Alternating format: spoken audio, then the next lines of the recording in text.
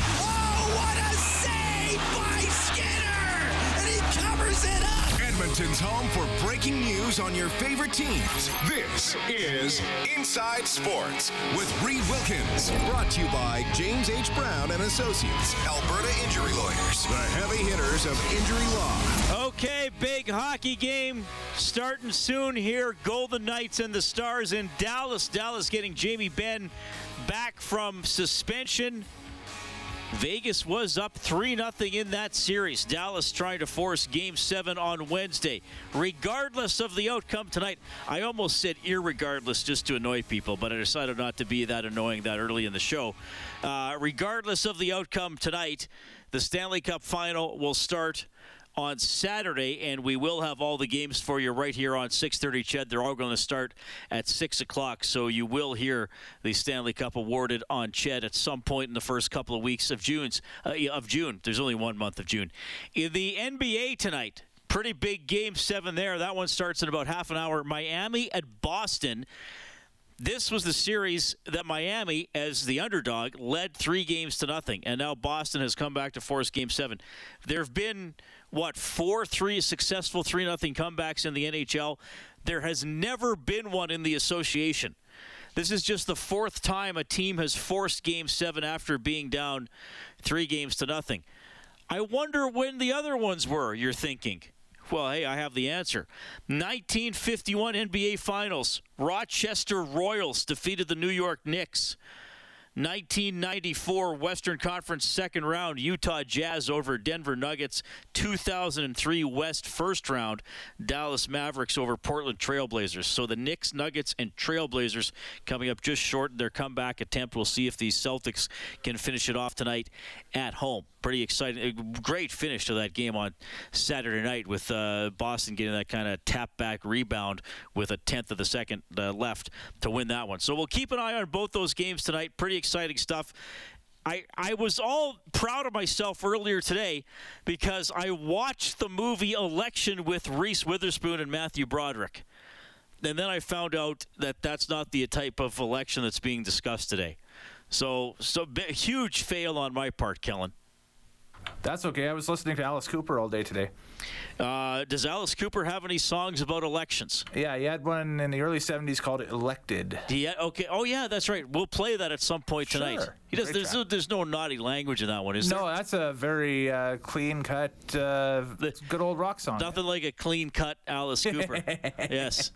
No, that was Ozzy Osbourne that bit a bat. Yes. Alice Cooper just does a lot of sort of macabre stuff on stage, right? Yeah. Alice Cooper gets decapitated on stage once in a while. I saw Alice Cooper in the summer of 1999 in Saskatoon at Sask Place. I was doing my practicum at Global Saskatoon, and I saw Alice Cooper, and yeah, there was no blood or fake blood or anything like that. He did fire confetti into the crowd, and one of the people I was with said if this was the 70s or early 80s, he would have been spraying people with blood, perhaps. By the way, I did not plan to talk about this. Kellen brought up Alice Cooper, and that got me going on that. So we will play Elected at some point tonight by Alice Cooper. And, yes, the film Election, pretty good movie, starring Reese Witherspoon and Matthew Broderick. Kind of dark humor. It may not be for everybody. Not the topic tonight. So here's what's happening tonight for coverage. It's me until 8 o'clock talking about stuff today that nobody cares about because there's a huge news story. But we're going to try to do our best to make you care because, well, not make you, like we're going to force you to care, but we're going to try to get you a little interested. The Elks did play. I was at that Stingers game on the weekend yesterday, just a huge collapse. And we thought, how can we tie this all together? How can we do something that's relevant out of this? Relevant. That's a very rare animal. Something that's relevant to what's happening in the news today. So between 7 and 8, we have 2 former CFLers who went into politics. So I thought, okay, let's see who we can get on. So Dave Campbell and I put our heads together, and we came up with a couple of gentlemen who I think are going to be pretty interesting to talk to and tell you about transitioning from football to politics. So that's how we're going to do election-related stuff today. We're going to do one other election-related thing for fun, and you can participate here, 780-496-0063. That's the hotline presented by CertainTeed, the pro's choice for roofing, siding, drywall, insulation, and ceiling systems. CertainTeed, pro all the way. You can email the show, insidesports@630ched.com. You can send me a message on Twitter, @ReidWilkins, ReidWilkins. Which Edmonton sports person, so player, coach, manager, I guess even media member like me, which Edmonton sports person do you think would make the best politician and why? Yeah, you have to have an and why, and it doesn't have to be serious. We may give out a canned ham T-shirt if anybody really makes me laugh. 780-496-0063. Which Edmonton sports person, we can say past or present, would make the best politician and why? That's how you can participate in the show tonight. By the way, I should mention this in all seriousness. The polls close at 8 o'clock. I know you probably know that, but I thought I should say it just in case you want to get out there and vote and you're not sure when you're going to be able to do it. You got to do it by 8 o'clock today. Then our special election show will start here on 630 CHED, and you can also get it on Global Television. So the Elks played on Saturday afternoon against the Winnipeg Blue Bombers. Preseason football, always a lot of players on the roster. The Bombers won it 25-23.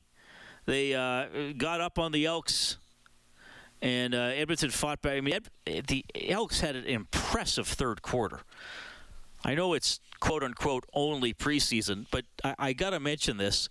The Winnipeg Blue Bombers ran 2 offensive plays the entire third quarter. I'll say that again. The Winnipeg Blue Bombers ran 2 offensive plays the entire third quarter. So the plays that were initiated by the Bombers, they kicked off to start the half. They had a 2-yard rush and an incomplete pass, and then they punted. So 2 special teams play and 2 offensive plays. The Elks had a drive that lasted almost 9 minutes to start the third quarter.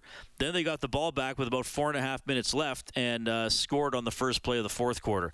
So that was pretty encouraging. Now, at that point of the game, most of the first stringers were no longer in the game, but quarterback Trey Ford was able to orchestrate that drive for the Elks, who I think are showing a little bit of promise here. I know these games don't count in the standings. We'll see what it's like when everybody's playing the first stringers for an entire game.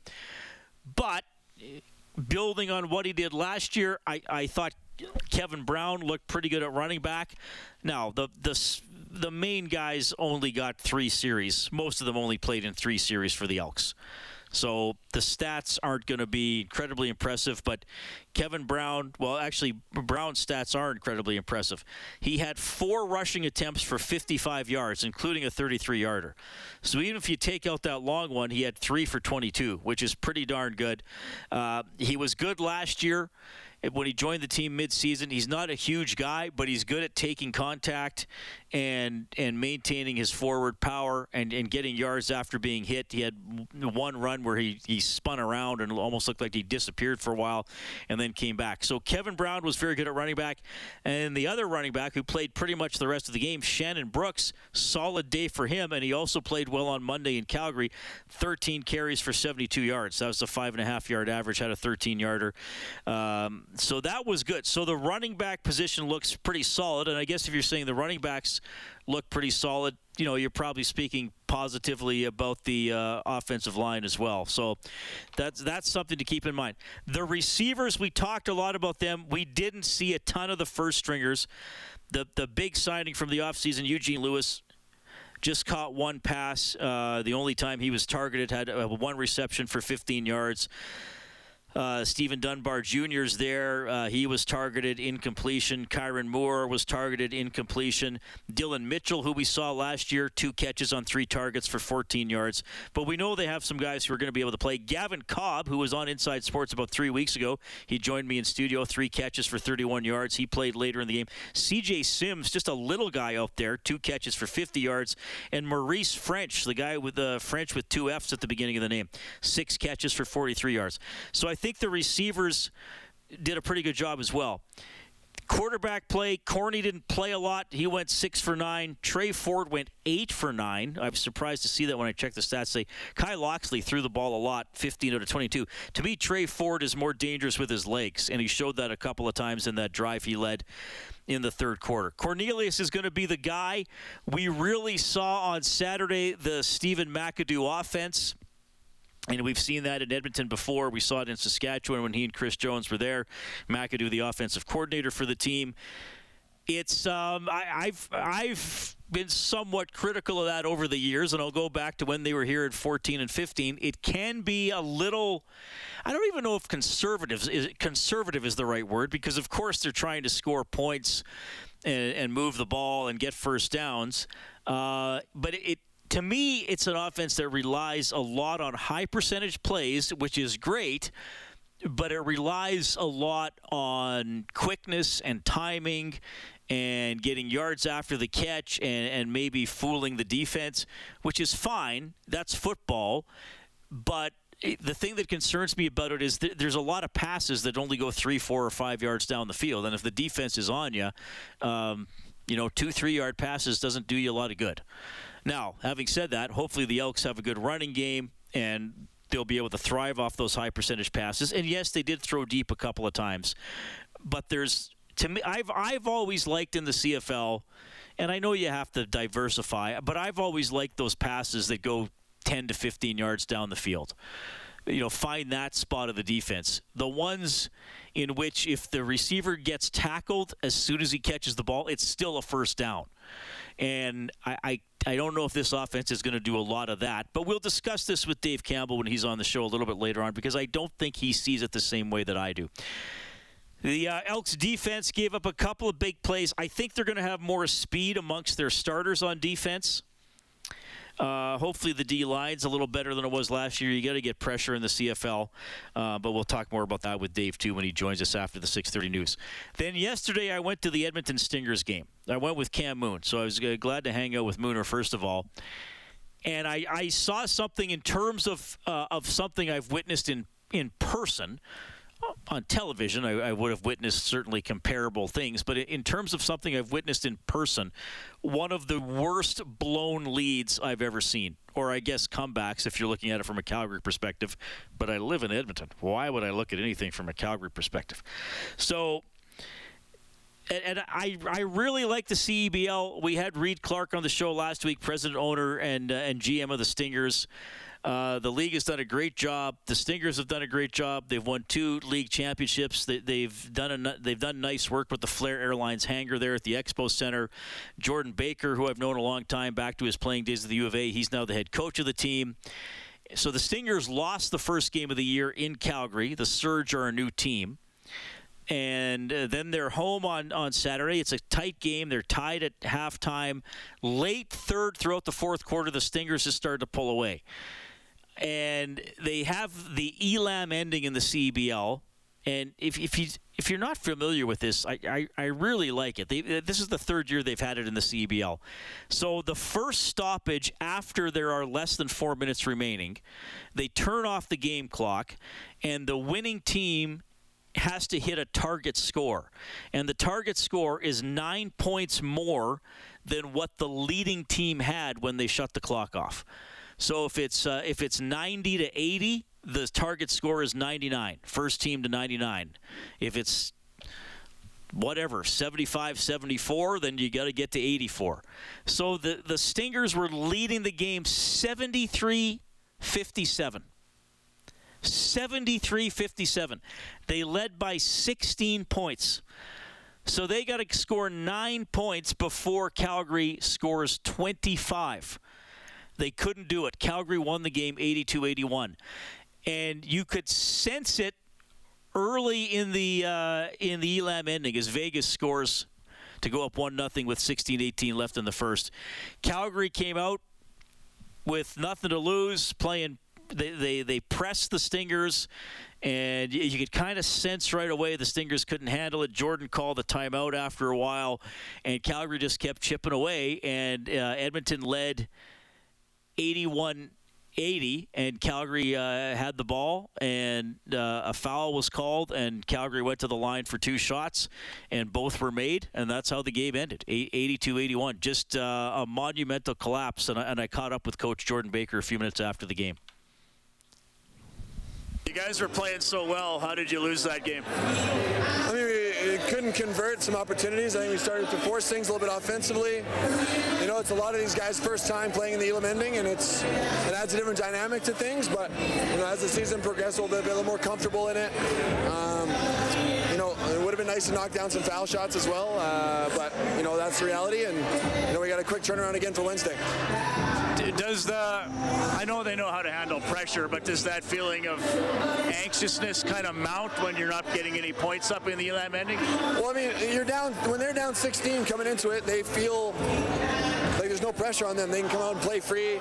They start to knock down some shots. They build some momentum, right? And you know, you're starting to tighten up a little bit on your side. We tried to get them playing free-flowing basketball, trying to get some things at the rim. They had some open looks that we couldn't convert on, but you know, we got to try to play the way we did in the first 36 minutes in the last 4. By my count, the Stingers missed at least 4 foul shots in the Elam ending, and you could feel it going Calgary's way, and they eventually pulled it out. So the Stingers start the season 0-2. They're back at it on Wednesday at 7:30 at the Expo Center, taking on the Niagara River Lions. But that was a big gut punch to see the Stingers lose that game. Okay, 780-496-0063. We got a lot to discuss tonight. Like I said, Dave Campbell and I are going to get into it about the Elks a little bit, and I'm happy to hear from you as well. It's Inside Sports on 630 CHED.